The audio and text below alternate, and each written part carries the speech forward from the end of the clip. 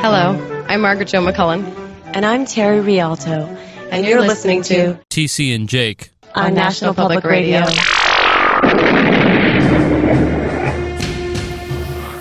How's your Monday so far? You know, it's a long one, man. It's a tough one. I didn't think they'd win, but... Why? What's going on? You didn't think there was any way they could beat... I mean, who beats Brock Purdy? You know, it kind of went about the way I thought it would, right? Like, I thought they would be close, and he would have a chance at the end to make a play, and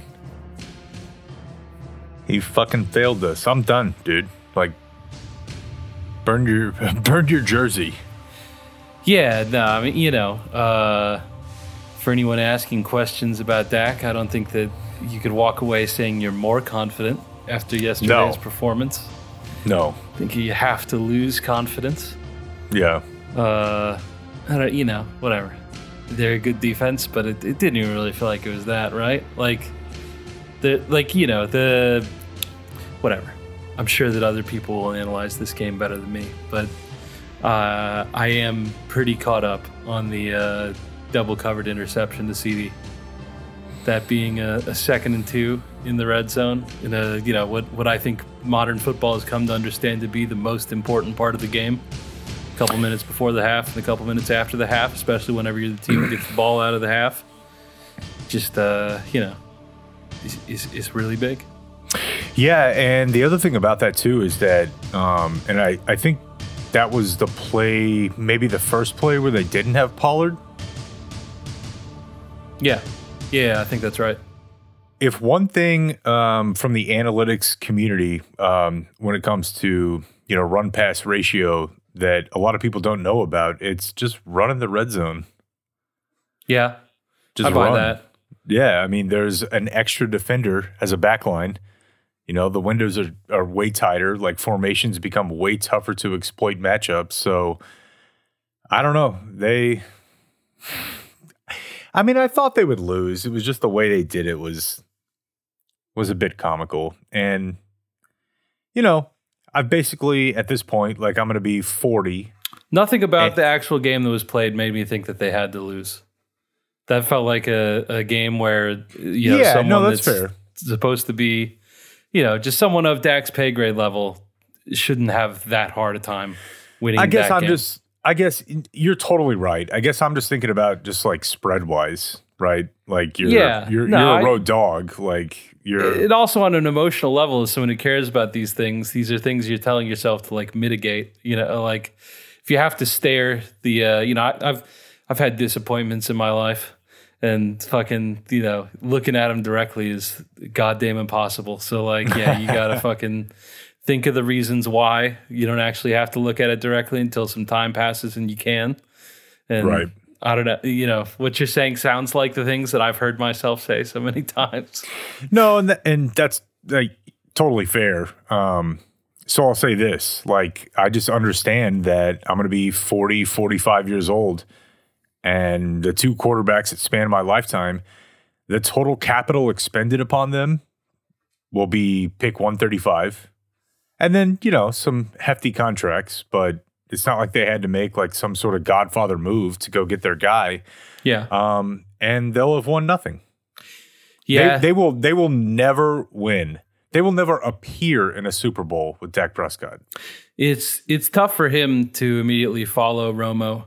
Although, I mean, well, it's not like you would also want to follow someone who'd won like 3 times or something. But if he'd just had a Browns-like run of quarterbacks, then everyone would be like, you know, right. Dak's great.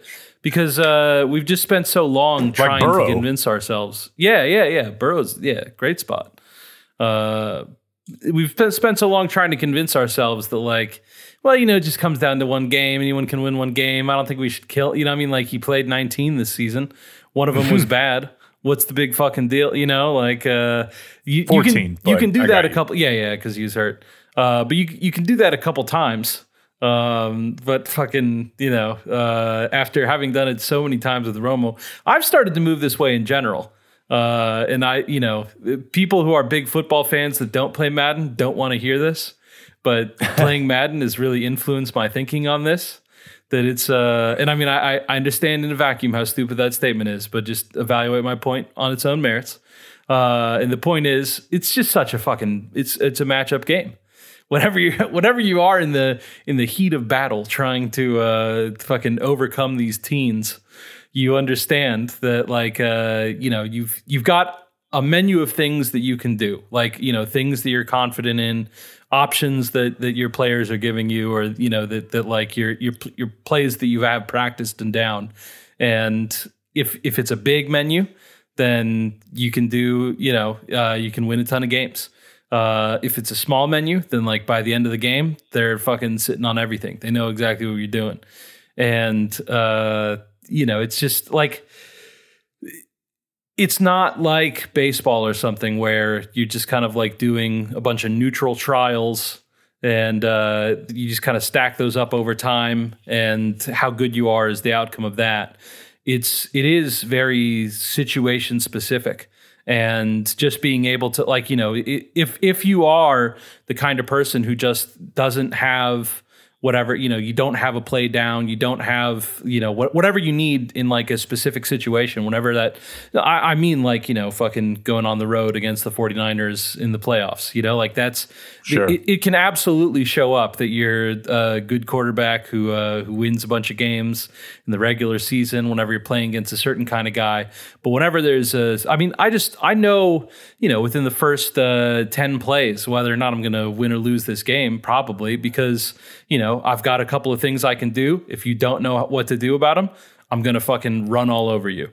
If you do know what to do about them, I'm going to get my ass kicked.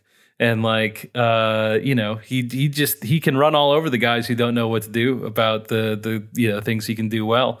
But if he can take away a thing or two, then you ground into fucking 12 points?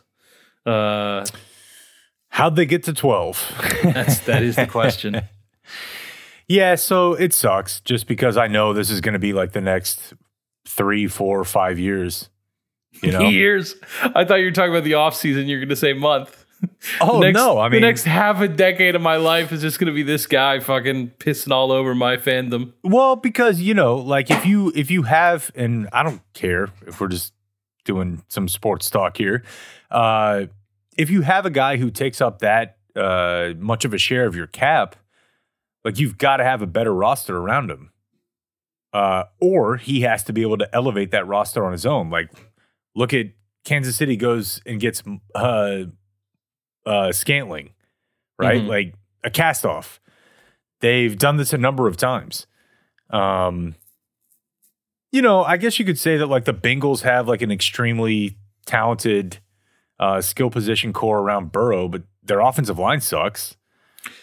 Dak is just like the guy that kind of has to have everything fine-tuned for him to be successful. But it's very tough to have everything fine-tuned if your quarterback takes up that substantial of a hit of your cap. And I mean, I don't imagine that Rock Nation is going to have him sign a new extension for 20 a year instead of 45 or whatever the escalating cap numbers will be. So they are where they are, man. Yeah. Yeah. You just, I don't know, the way you see, like Smith-Schuster playing, or Watkins going to Kansas City, I think are both examples of, this is a situation I want to be in. So like, fuck it. I don't care what the other details are. And your classic Karl Malone ring chasing scenario. The point of the Cowboys is that there's like, it's supposed to be that because they are the NFL's franchise, that it's like, well, fuck, I got a chance to be a Cowboy. And I don't know, when's the last time that happened? Like, and I don't know. It's not like the first thing I would kill Dak for is not being as fun to play with as Patrick Mahomes, but it matters in there. Like, could you imagine being a receiver who's like, I mean, you're not like upset about Dak. You're not like firing your agent if you get traded there because you're so pissed off you have to play with Dak. You make the best of it. It's fine. He's not going to hurt your numbers, but like, just, I don't know, fun to play with, fun to be around, like, having something like just, I don't know, the aura that surrounds Patrick Mahomes. He just doesn't have any of that kind of juice. He seems pretty fucking, like, I don't know, personally annoying kind of to me, like boring in a way that is like bothering me. Well, you know what? Like, a lot of people were like, "Oh man, Dak on dude perfect." Like he's this is weird. He looks like he doesn't really want to be there. Trust me, he wanted to be there. Yeah. That's his scene, dude. Yeah. That's kind of his whole vibe. So, I don't know. Yeah, that sucked. And then I do have a couple of flag football updates for you. Ooh, I can't wait for that. But just last thing, a big we got an event. Oh, we do have an event, but I mean last thing on the Cowboys. I think that Dak is earning his money in one key important way, and that's that in other circumstances like this, it always turns to until Jerry the owner fires Jerry the GM. Yeah. And Dak played so bad that no one's even really thinking about the fact that Jerry's fucking this up. You know, I saw like a scant amount of what about? See, that sounded healthy. It's a normal cough. Yeah. I saw like a scant amount of like Steven Cap talk today, but Jerry scot-free. Yeah. This is the least blame he's ever received at the end of a season. I'd say that the pieces have been arranged in the proper order. Which is a bit silly because obviously if you think about last night's game or you think about like any of the losses they had this year, if they had Amari Cooper, oh yeah, I think things would have gone better. How does that all work cap playoffs? Is there anyone like that they would have had to cut now? Like would they have been over, or was it just like they just would have had to pay money? So the thing is that his contract was extremely unique. And that it was very pay as you go. Mm-hmm. So what they would have had to do to keep him is they would have had to convert a significant amount of the 2023 hit into guaranteed. Okay. So like as it was, I mean, he was making a ton of money, $20 million a year, I think. And they would have had to actually take some of that and remove their agency from being able to get out of it whenever they wanted. Yeah. And lock it in a year ahead of time. Okay. And then some of the sequencing matters too, because, you know. So it's not like it would have been consequence free. Like it would have hurt next year's team probably. Now, getting a fifth for him's fucking criminal. I think that should be obvious. I don't even know that it would have hurt next year's team because he's like 28. Yeah, and okay. He was one of the better receivers in the league this year. There's no way. I mean, you say he's 28 now. He'll be 29 next year. Dude. You have to remember, he's that young. Amari Cooper came out of college when he was 20. Yeah, he's June of 94, so he'll be 29 next season. But yeah, he's 28 now. Okay. Yeah, that's what I'm saying. That's nuts. This is not like going and getting like a early 30s receiver that you're like, I'm a little bit worried about how we're going to lock him up. They traded him for a fifth like he was done. And that was the first move in the market, you know, because after that, like a bunch of those guys went for first or a pair of seconds, whatever. You also have to remember immediately when Cleveland acquired him, they were like, yeah, we're just going to redo your deal. Yeah. Which they could have done. But I think they're so worried about the idea that they're not going to be able to pay top of the market deals to Diggs, Parsons. I would have said possibly Pollard 24 hours ago. But so, yeah, no, they absolutely could have. I think that's an open question anyways. Which part? Like Pollard was a really big hit, but you know, if you showed me like the draft roster math and show that this was wrong, I might be open to it. I'd like to work out the numbers, but I think that good NFL teams have to always be paying rookie running back salaries to running backs. I think I totally agree. Perpetually spend every 2 or 3 years, put like a third round pick into it, and like that's your guy, and that's it. That's why. Okay, so to me, the two most confusing moves of the NFL draft machinations of the last couple years.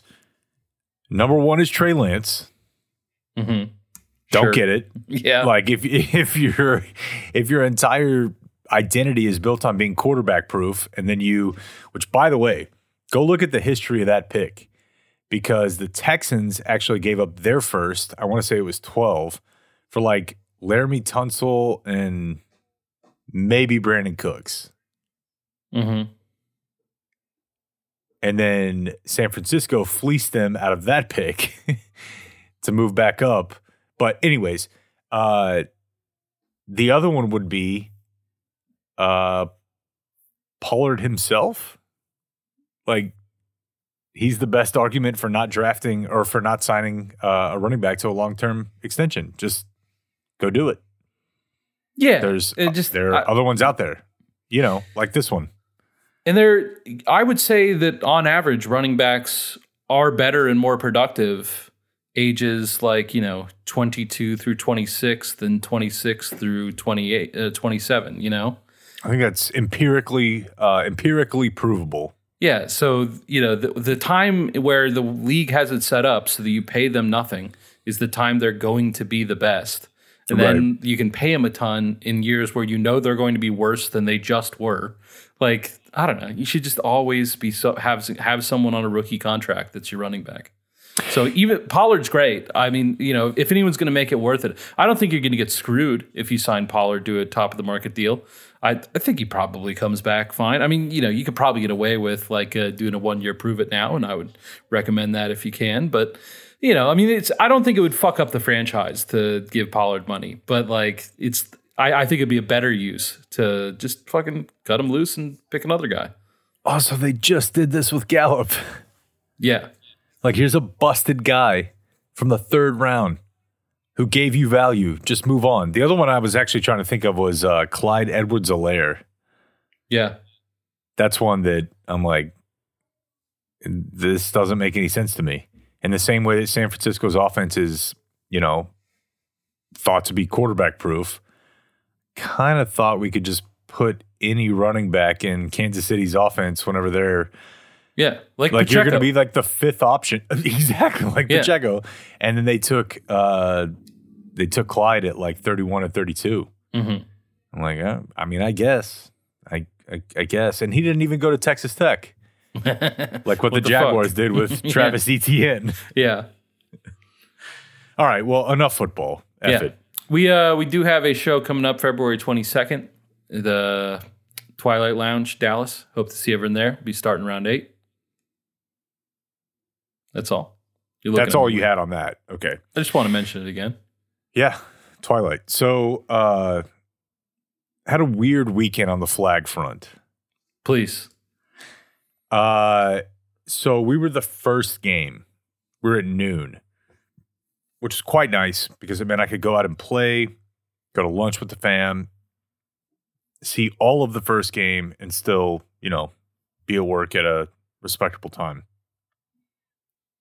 And this guy comes up to me, and it's cold yesterday, right? Mm-hmm. So he's got beanie, hoodie on, and he was like, "Hey, can I talk to you?" It was nice.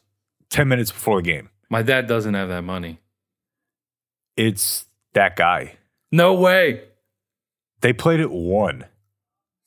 Uh-huh. We played at noon. So at this point, it's 11:45.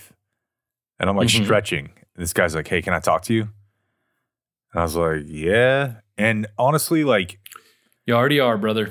I know this sounds super conceited. Thought he was a fan. I love talking to my fans. You got something you want me to sign? I'm stretching out the left wrist. I'm like, "Hey, one for you and the kids or just you?" Who do I make it out to? He was like, "Hey, man, I'm really sorry about a couple weeks ago. We need to do a payment plan." And at this point, I'm doing so much math in my head. I'm like, all right, we didn't talk about this on the air. Mm-hmm. There's a probably 0.1% chance that he listens to the podcast. I don't know about that. It's a and pretty if he popular does, podcast. then hello, sir. Nice to talk to you.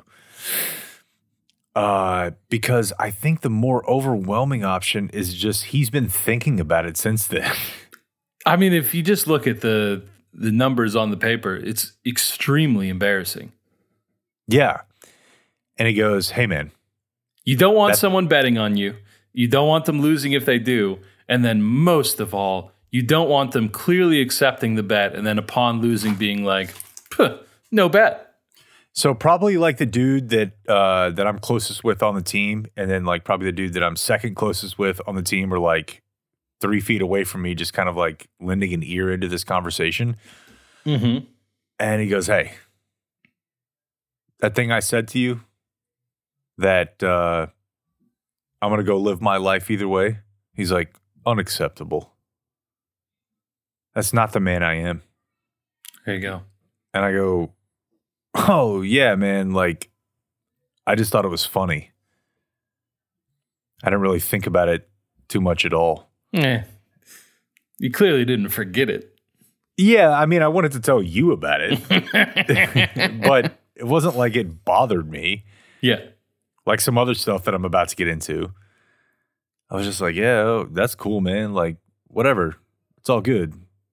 And then I reverted to like extreme misogyny and was like, it takes a real man to come up and say this. But I think I was just like pressed. Yeah, you want to give him some kind of Yeah, I was just like, olive yeah, branch. dude, it's good. But then I was like, yeah, but you did bet me that money.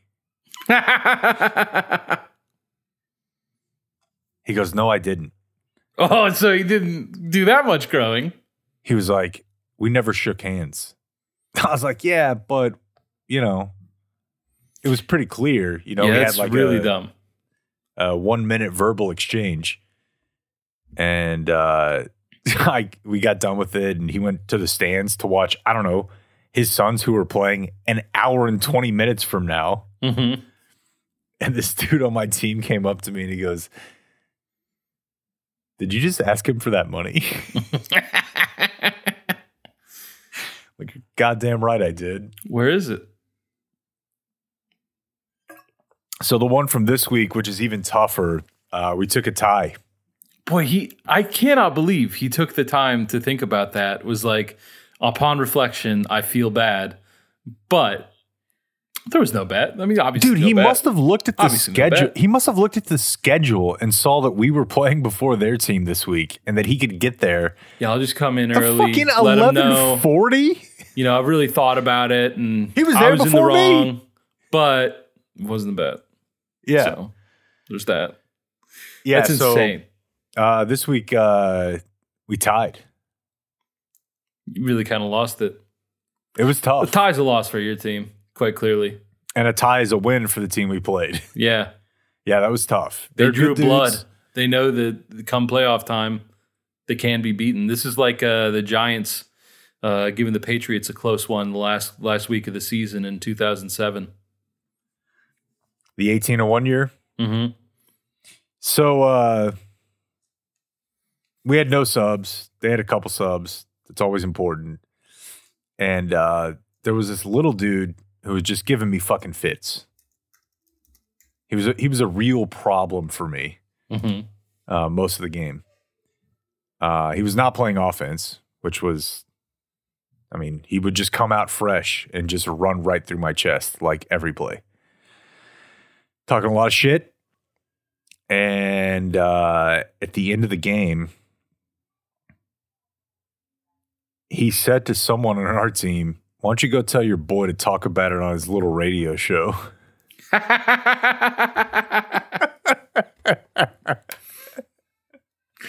Got your ass, dude.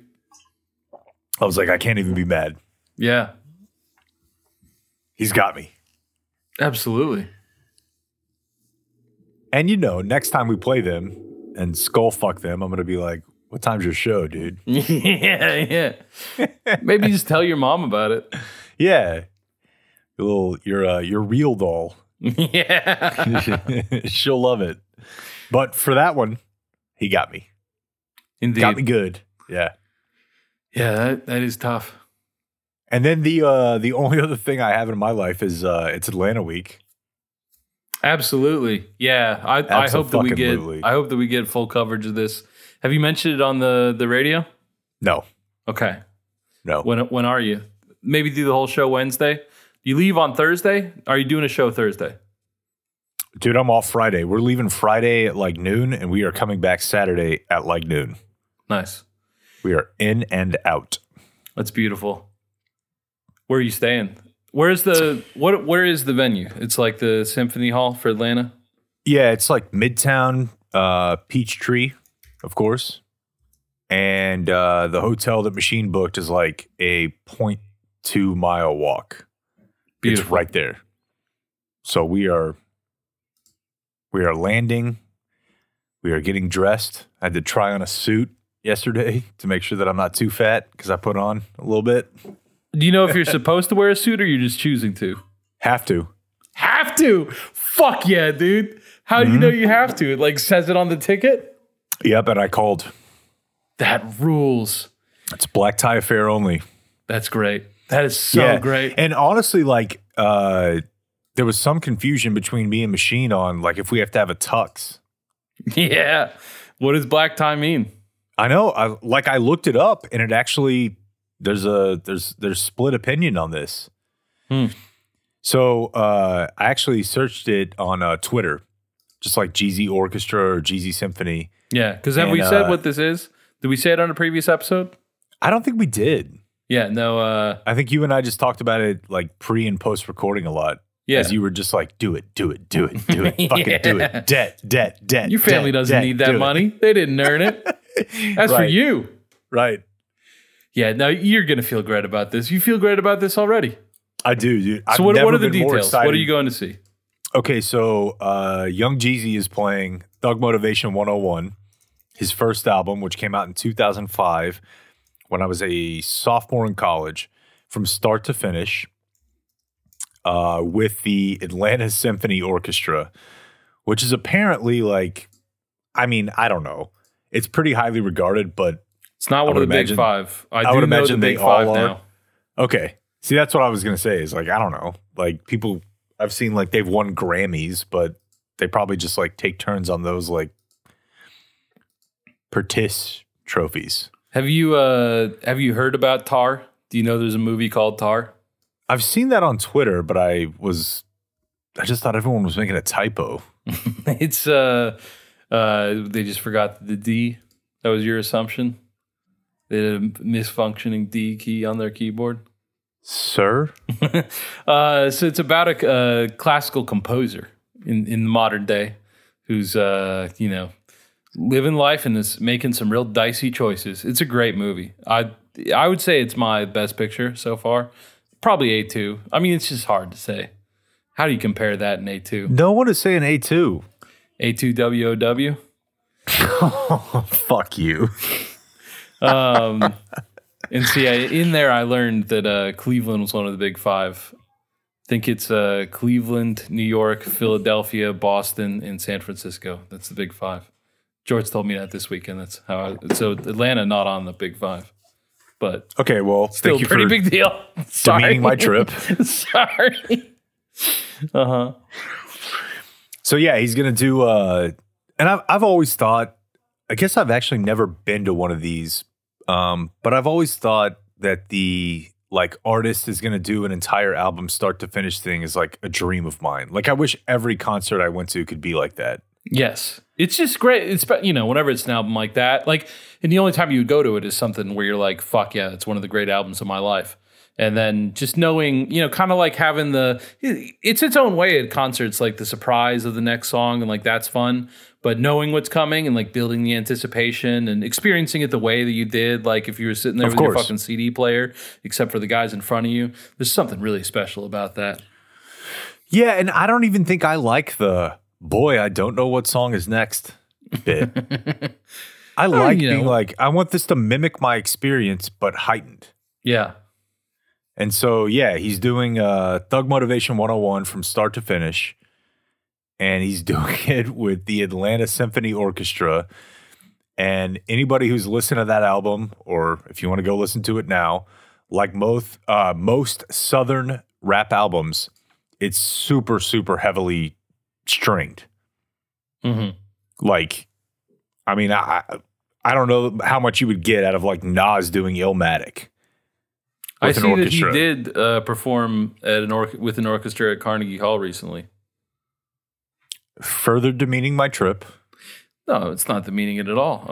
You mentioned Nas playing with an orchestra. I'm just letting you know I'm reading articles about this upcoming Jeezy concert, and it says that Nas recently played with an orchestra. Okay, yeah. I just feel like some of those albums, though, like, especially East Coast stuff, it's so sample laden that I don't know. Like, I just don't like. I don't know that there's a single sample on TM 101. You know what I mean?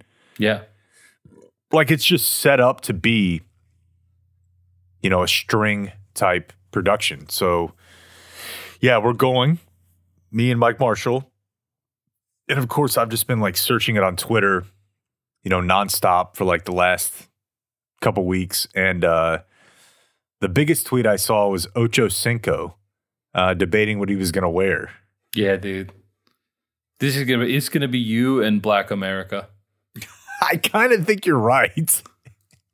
This is the event. I kind of think you're right. I can't wait. This is so cool. Yeah. Take lots of notes. I'm very, very excited. I'm going to be super locked in. I honestly haven't listened to anything else for like a month. Which, you know, just sounds like a regular month, right? It's pretty much a regular month, but also I'm trying to make sure that I train myself to not say the N-word. Oh, yeah. You would want to get all those down with that because it is a little, you know, whenever you decided not in the car by yourself, you will find yourself tripping up. We all know it. You guys can act like you all don't know it. But you know, you're lying to yourself. Yeah. We all know it. I have a higher level of self-honesty, rigorous self-honesty. Yeah, so I don't know, man. I'm so excited, dude. Like I'm music-wise, I'm not sure that I've ever been more hyped up for anything in my life. Again, they're making me wear a suit. Yeah, that's perfect. Everyone else is going to be in a suit. This is nice. This is really nice. Super, super nice. I finished the Shaq documentary.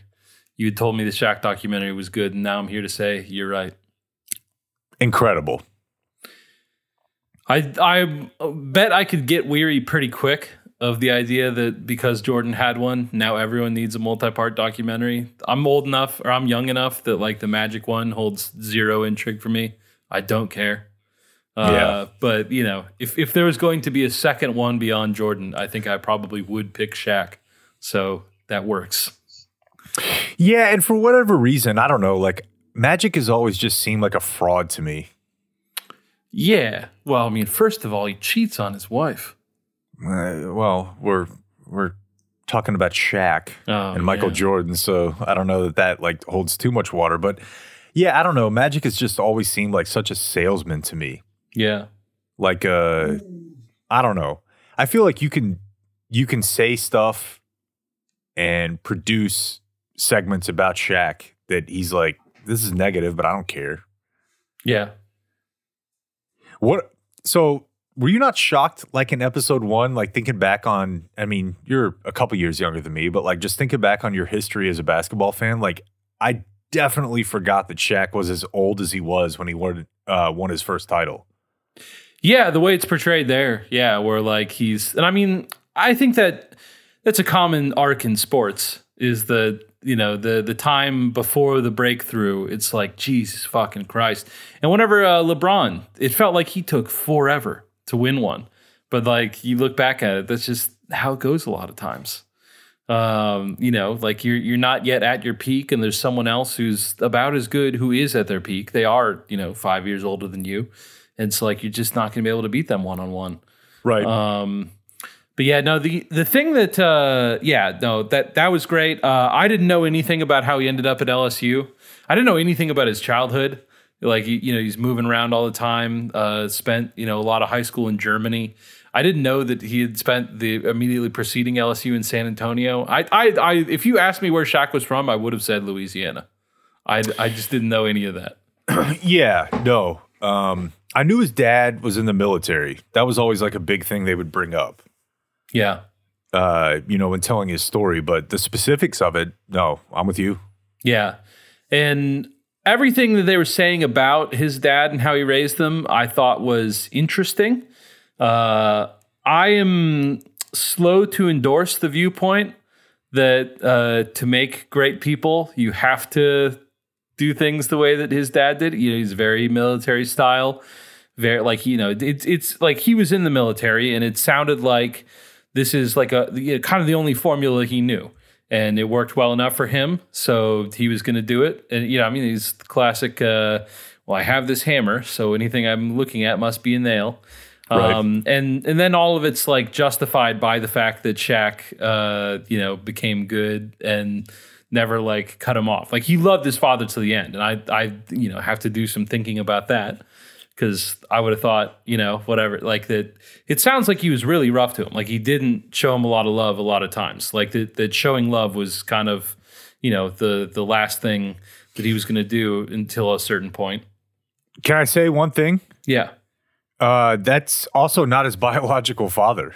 Yeah. And I honestly think, like, just based on some extremely anecdotal experiences with people I know, I think that makes you more receptive to possibly a fucked up or regressive form of parenting.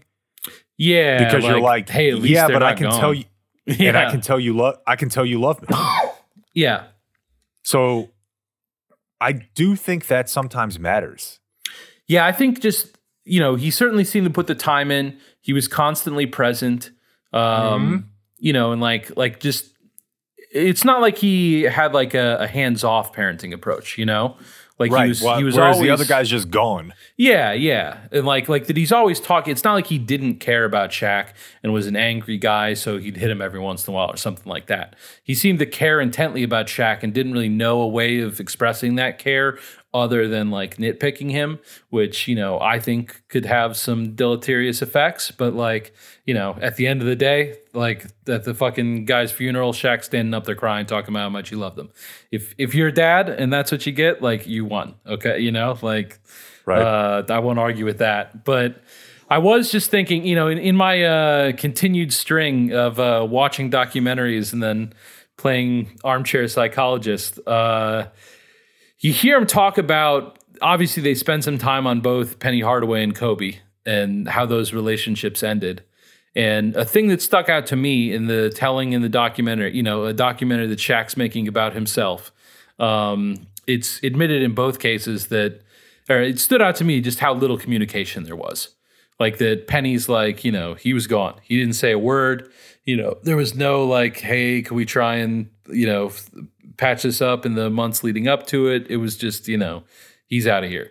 Kobe, same deal. And like, whenever Kobe had the rape accusations, they were talking about how, even like Shaq's uncle, who was like around him a lot, like texted Kobe like, hey, what's going on? And Shaq just doesn't say anything. And then, he's just out of there. Both of those, those are two of the defining events in Shaquille O'Neal's career, moving on from the Magic and moving on from the Lakers. And I don't know how much it like really changes it, I think I would suspect that it's hard for me to imagine that the Magic would have won 3 titles in a row. So probably the move to the Lakers is a positive thing. You think so? Penny certainly sitting there saying that he could have played the Kobe. They were so good and they were so young, man. And I feel like if they had been able to just outlast Jordan, I mean, Penny's not Kobe. I'm with you on that, but he was so fucking good in that era. And the way that he went to, I guess, you're saying that in this case that they would have just ponied it up. Because it's not like Shaq and Penny broke up because they hated each other that much. It was the Magic didn't want to pay Shaq. The Magic didn't want to be in a situation where they were doling out the largest contract, and the Lakers couldn't care less. And the other thing that it reminded me too is just how different the salary rules are now. Oh yeah, like when it comes to like scale and time served, and you're 0 to 4, you're 5 to 7, you're 8 to 11. Back then, it's what's the market say? Exactly. Yeah. So yeah, I don't know. That's a poverty ass franchise. Yeah, so that and they're playing in that world, and so they probably would have done that shit a couple more times. They're not like just going all out to put whatever kind of cast around them they can. But the and then did he lose titles by leaving the Lakers? I mean, he won, before Kobe did. But I don't know.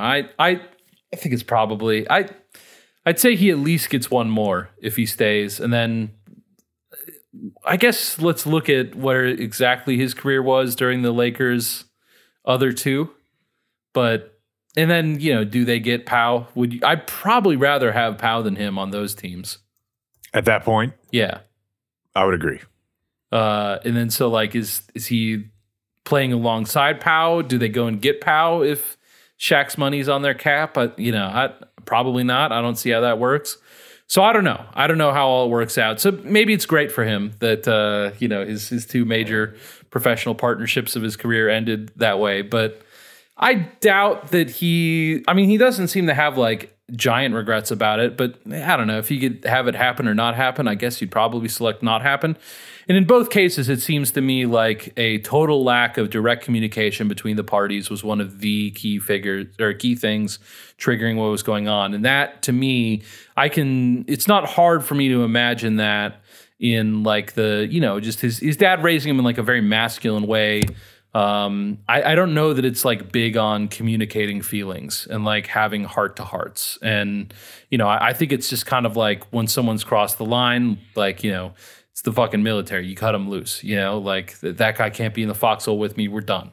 And, that kind of stuff. Like, I think that he wasn't really given the tool set to repair those relationships when they started to deteriorate based on, just the kind of environment he grew up in. And that led to, sort of, and then, it definitely, I don't think they would have won anything else in Miami if he'd stayed. But I had no idea about the story of him fucking bowing up to Pat Riley and then Pat Riley trading him within like a week. No, I didn't either. I feel like that would, I don't know if it's a pro or a con when it comes to the, just like the cred and what's the word I'm looking for? The bona fides of Riley. Yeah. I don't know. I know, right? It's tough. But to the last thing you were saying, which I think is super interesting, and it's the way that I've always thought about Dez. And I definitely think Shaq is a much more put together individual than Dez is. No need to denigrate Dez in this conversation. But I always used to have this conversation with Bob and Dan. And really it was because like I saw a little bit of myself, which is silly, but that's kind of what you're looking for in sports, is to be moved somehow emotionally. Like it just seemed to me that, a lot of Dez's cons, a lot of the things that you would say, why is this guy doing this? My first thought was, well, because of the pros. Like he doesn't know how to do both. There are very few individuals that are capable of being like great at whatever it is that they do and not having what makes them great at that also present some problems for them in other areas of their life or other areas of their profession. Yeah, whatever you have, like the impulses that would lead him to do the things he's done, like those are going to be ill-suited for solving other problems, but like he doesn't have another way to solve them. So like exactly. That's exactly right. And, I was texting you the other night about Generation Kill because it's one of my favorite TV shows of all time. I read the book of one of the main characters, and I've always been super, super fascinated, especially since there was a guy I went to high school with who was a really good athlete. He was a bad motherfucker, but he was also like young life leader. And I just remember even at the time thinking like, oh, I don't really get down with like the sort of religion that they're espousing here, but it's really, really impressive to me. This guy is capable of being like an absolute psychopath when it's time for aggression, and then like an overwhelming empath when it's time for not. Yeah. And I'm not like that. Yeah. I have a very hard time turning things on or off on both sides, frankly, like the aggression or the empathy, but there are some people that are capable of doing it. But that's super, super rare. So in the case of Shaquille O'Neal, you're talking about a guy who like this level of like rote, rigid, didactic learning worked for me to become what I am. So how can I then like go against my programming to be a more communicative teammate and friend? You can't. Most people can't. Yeah. I don't know. No, and it seemed like there was like he recounted a couple different things where it's like, you just don't know where to put the feelings. Like, Right. The arguing with Riley seems like part of that. But like, I didn't know he had like just straight up punched someone. There's a couple times that he's just socking people on the court. And he fucking punched the Lakers trainer. Yes, he did. Yeah. Yes, he did. And then got with him to be like, but we need to not snitch about this, right? Yeah. And the fucking Classic. Lakers trainer's a ride or die. So shouts out to him. He's one of the real heroes of the documentary. And a Brad Miller. But yeah, the other documentary that I've been watching is any chance you've seen the Quincy Jones thing? It was a couple years ago. It's on Netflix. No, that sounds very interesting, though. Let's see. Rashida Jones is prominently involved in the making, and it's looking back, like, it just walks you through his whole career, and I had no idea. Really hope they don't give my kids authority over a documentary about me. I know, right? No, I think it's good for him, dude. Knowing like all the articles that are floating around of like any time like a writer sits with Quincy, and he's like, we were fucking 5 ladies. We had just had him coming in shifts. I have seen some of those excerpts. Yeah, yeah, and none of that shows up in the doc. So you like, Good. and the way that Good. Rashida's with him in the documentary, I think that she's like, my father's a good you know man. what? I think I did watch this a couple years ago. Does he just drink all the time? He drinks a good amount. Some. I mean, he's talking about how he's cutting back. Okay, because I remember I think I saw this, that like he makes them make stops. Yeah, that sounds right. Okay, yeah, like they're on the way to wherever, and he's like, yeah, it's 11 a.m. and I'm kind of hurting here. Yeah. And like, just to talk about party all night, like, yeah, that's the kind of stuff comes up. And it is my understanding he may still do that now. He certainly did it late into his life. But I didn't know, like, I'm aware that he produced Michael Jackson's biggest albums. I assumed he had done some other things, but like the breadth of the career, like he knew Ray Charles when they were both like in high school. Ray might've been like just out or something like that, but that's when Quincy starts to rise to like a person of national prominence in music. And he's not done with high school yet.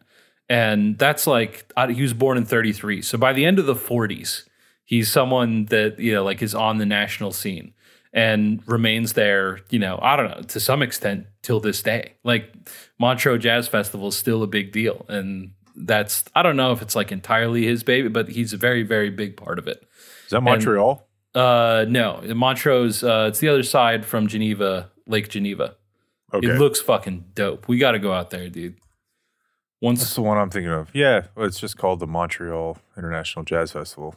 Yeah. But look up Montreux.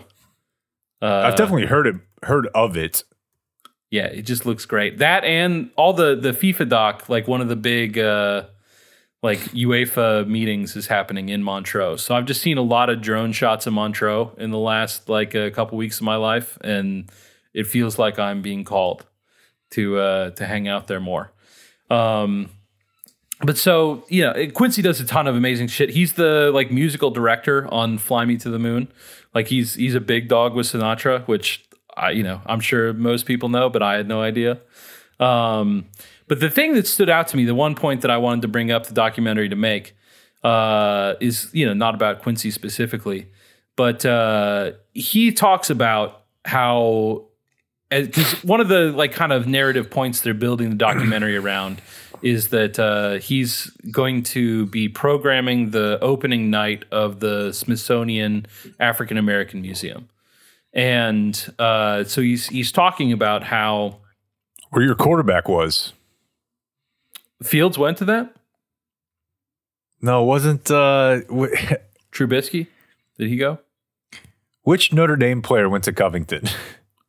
Oh, Michael Mayer. Okay. He was at the African American Smithsonian opening? Isn't that where the debate happened? I don't know. With the Black Hebrew Israelites, yeah, the indigenous the protester. Native Americans. Yeah, I didn't know that was tied into the Smith. I mean, it was on the National Mall, which is close.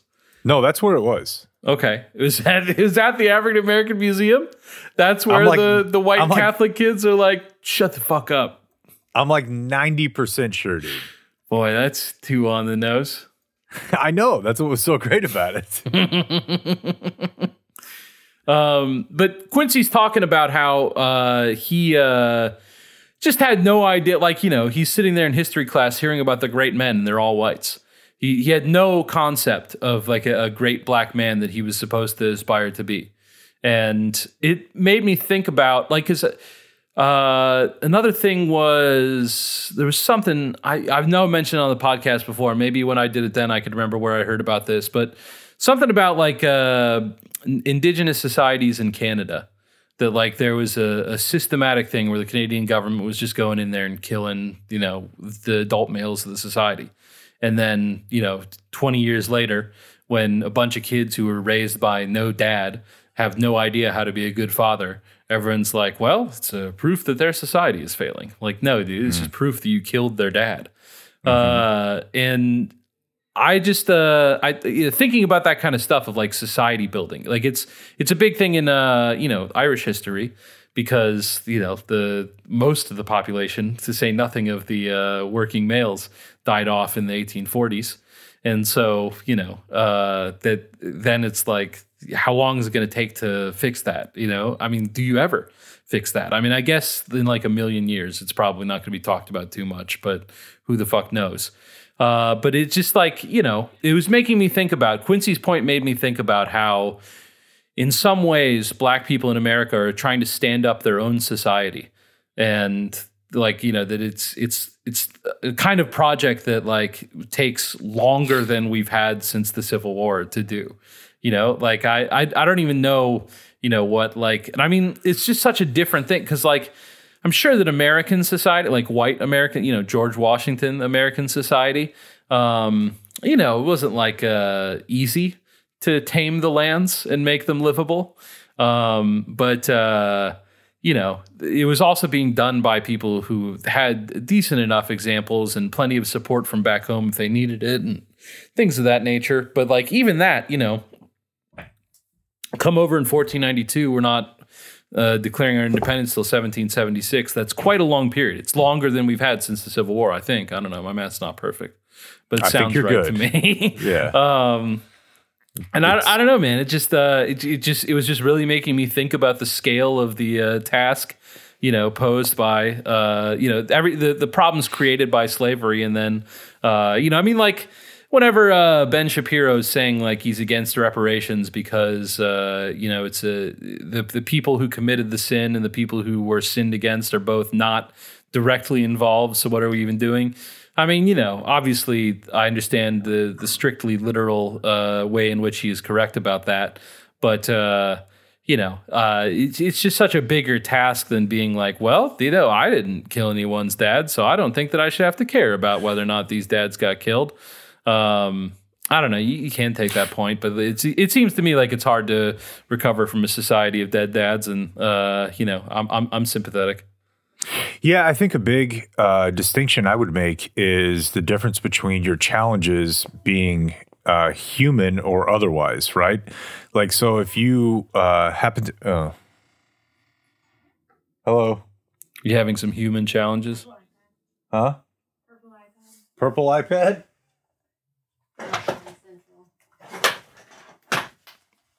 Hey, guys. Hi. Hey, TC. Hello. Hey, TC. Hope you're having a nice day. I think a big part of the difference is, like, if you had to take on the sea, yeah, that might, like, harden you and be like, tough times. But if you have to take on, like, humans who categorically are subjugating you, I think that has a way more lasting effect for society. In the case you're talking about is similar to that. Yeah. As is slavery, than just being like, boy, the West is tough. Yeah. Cause like, I just think that, I mean, I think those are two, I wouldn't say they're totally different in that they both have like lasting effects on who you are as a people, but they certainly are sociologically different. Yeah, I mean, if you got to wrestle with bears every day of your life, it certainly has an effect on you. And it's going to affect your opinion of what kind of world you're living in, for sure. But it's not going to affect, like, whenever you're mistreated by another person, it just destroys societal trust. And exactly. Like, that's just so necessary for everything else you're doing. Like, whatever, like just the basic thing of like, whenever you're meeting another human, you don't know anything about them yet. What assumptions are you making about them? If your assumption is based on your experience that they're trying to steal from you, they're going to lie to you, et cetera, then like whatever value you might have been able to get out of this meeting, you're just not going to get. Like right. Meeting other people is not going to make your life better. And like, it's hard to make your life better unless meeting other people makes your life better. Like we can only build these things together. And so, yeah. If the wrongs committed against you are wrongs that came from fellow man, it is definitely fucking corrupting and like, it's eating away at what kind of life that you have on the table that you could lead. And especially if those wrongs continue to be reinforced, in different ways. Yeah. Possibly not to the same degree. On Twitter who's like, I didn't make the wrongs. Yeah. And, even more, tangibly, like you can't live here. Yeah. I don't know. Yeah, it's, I think if I had any superpower, it wouldn't be to not die, because like a great man, Slug, once said, I'm not interested in a race with no finish line. Mm-hmm. But I do think that if the afterlife included some level of consciousness of just checking back in every now and then, like I don't want anything. I don't want virgins. I don't want anything. I don't want to see my family, like whatever. I just would like for every year or so, if the afterlife to just be, all right, just hit me up with like a one sheet.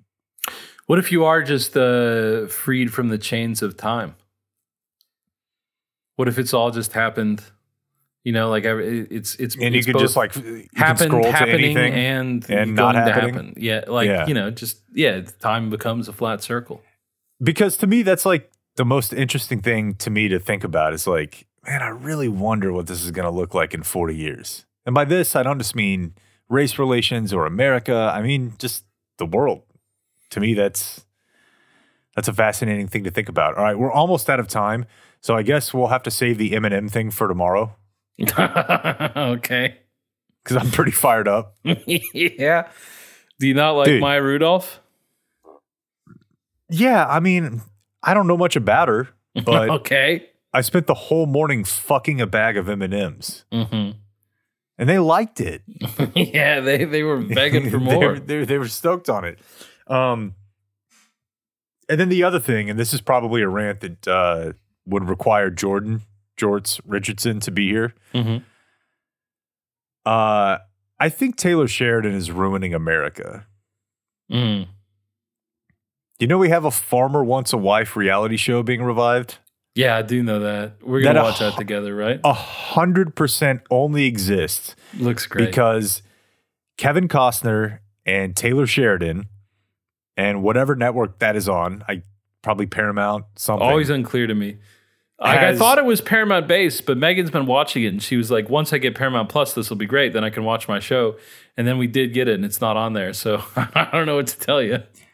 Dude, because they convinced, and I've seen this up close and personal, and good friend of the show, Sam Anderson, is excused from this because he was like 10 years before this. But they've got guys who I promise you 10 years ago were wearing Vans and Dickies, wearing fucking cowboy hats. They've never seen livestock. Dude, I was at the Fort Worth Stock Show and Rodeo this weekend. And for me, much like my claim once upon a time that I could tell the difference between an African person and an African-American person. But would you repeat that claim is that a good idea? I can say that because it's true. I can go to the Fort Worth Stock Show and Rodeo and tell which one of you motherfuckers actually work with animals and which don't. Mm-hmm. It's not hard. Okay. Has this been a big boon for the stock show and rodeo, I wonder? I bet it has. I bet it has, because you're like, I've got this hat, I've got this jacket, I've got these boots. Like, where do I wear them? I mean, I've sent you the guy that you've long told me well before he ever had a TikTok that you hate him. That like the rich dude who won all the Battle of the Bands because his parents got him good amps and good lessons. Case in point. Yeah, that he's like, well, I'm a country guy now. The kid from DV8. DV8. With a digit. Yeah, I'm just saying. We would not have this dumbass reality show if this guy from Texas had not convinced people that it's okay for you to dress like, you know what? I love football. You know what I don't wear, like, to my job? A football helmet. Mm. They probably leave the boots at home. Boots are just like a Friday going out kind of thing. Everyone knows you're all faking it. I don't know. Was your life really that better whenever they were still in the vans? It was better. These are just not going to be your friends anyways. Does it matter what your non-friends are wearing? It doesn't really matter. I was just trying to make you laugh. No, it's good. This is obviously not like an edict that I followed, as evidenced by the fact that a few months ago we went to go see Garth together. Mm-hmm. My mom was always like, Garth's fine. George is a cowboy. That's right. Yeah, which I would say is no bigger support for her argument than the fact that my mom didn't listen to George. That's right. Yeah, people in Illinois love Garth Brooks. Yeah. And my mom was just always like, yeah, no, he's a fraud, son. I loved Flathead Lake showing up in the Shaq documentary. I think I heard that Phil had a house on it, but that's great. Yeah. Yeah. One of the really special lakes in all of America. That's where Phil Jackson's house is. Very little housing. Yeah. It's pretty tough to get a house on Flathead, despite it being outside of the Great Lakes. It's got to be pretty far up there as far as big ass lake. It's a very large lake. You drive for an hour, you're still on Flathead. Yeah, which Lake Michigan, it's going to take you a lot longer than an hour to get up that bad boy. But again, outside of that, it's a pretty serious lake. All right, folks. All right, well, let's book a lake. We'll see you next week or in a couple days, whatever. That's it for tonight. The high school special is next, so until tomorrow, for everyone who's been a part of this one, I'm TC and Jake. We do thank you for watching. Good night.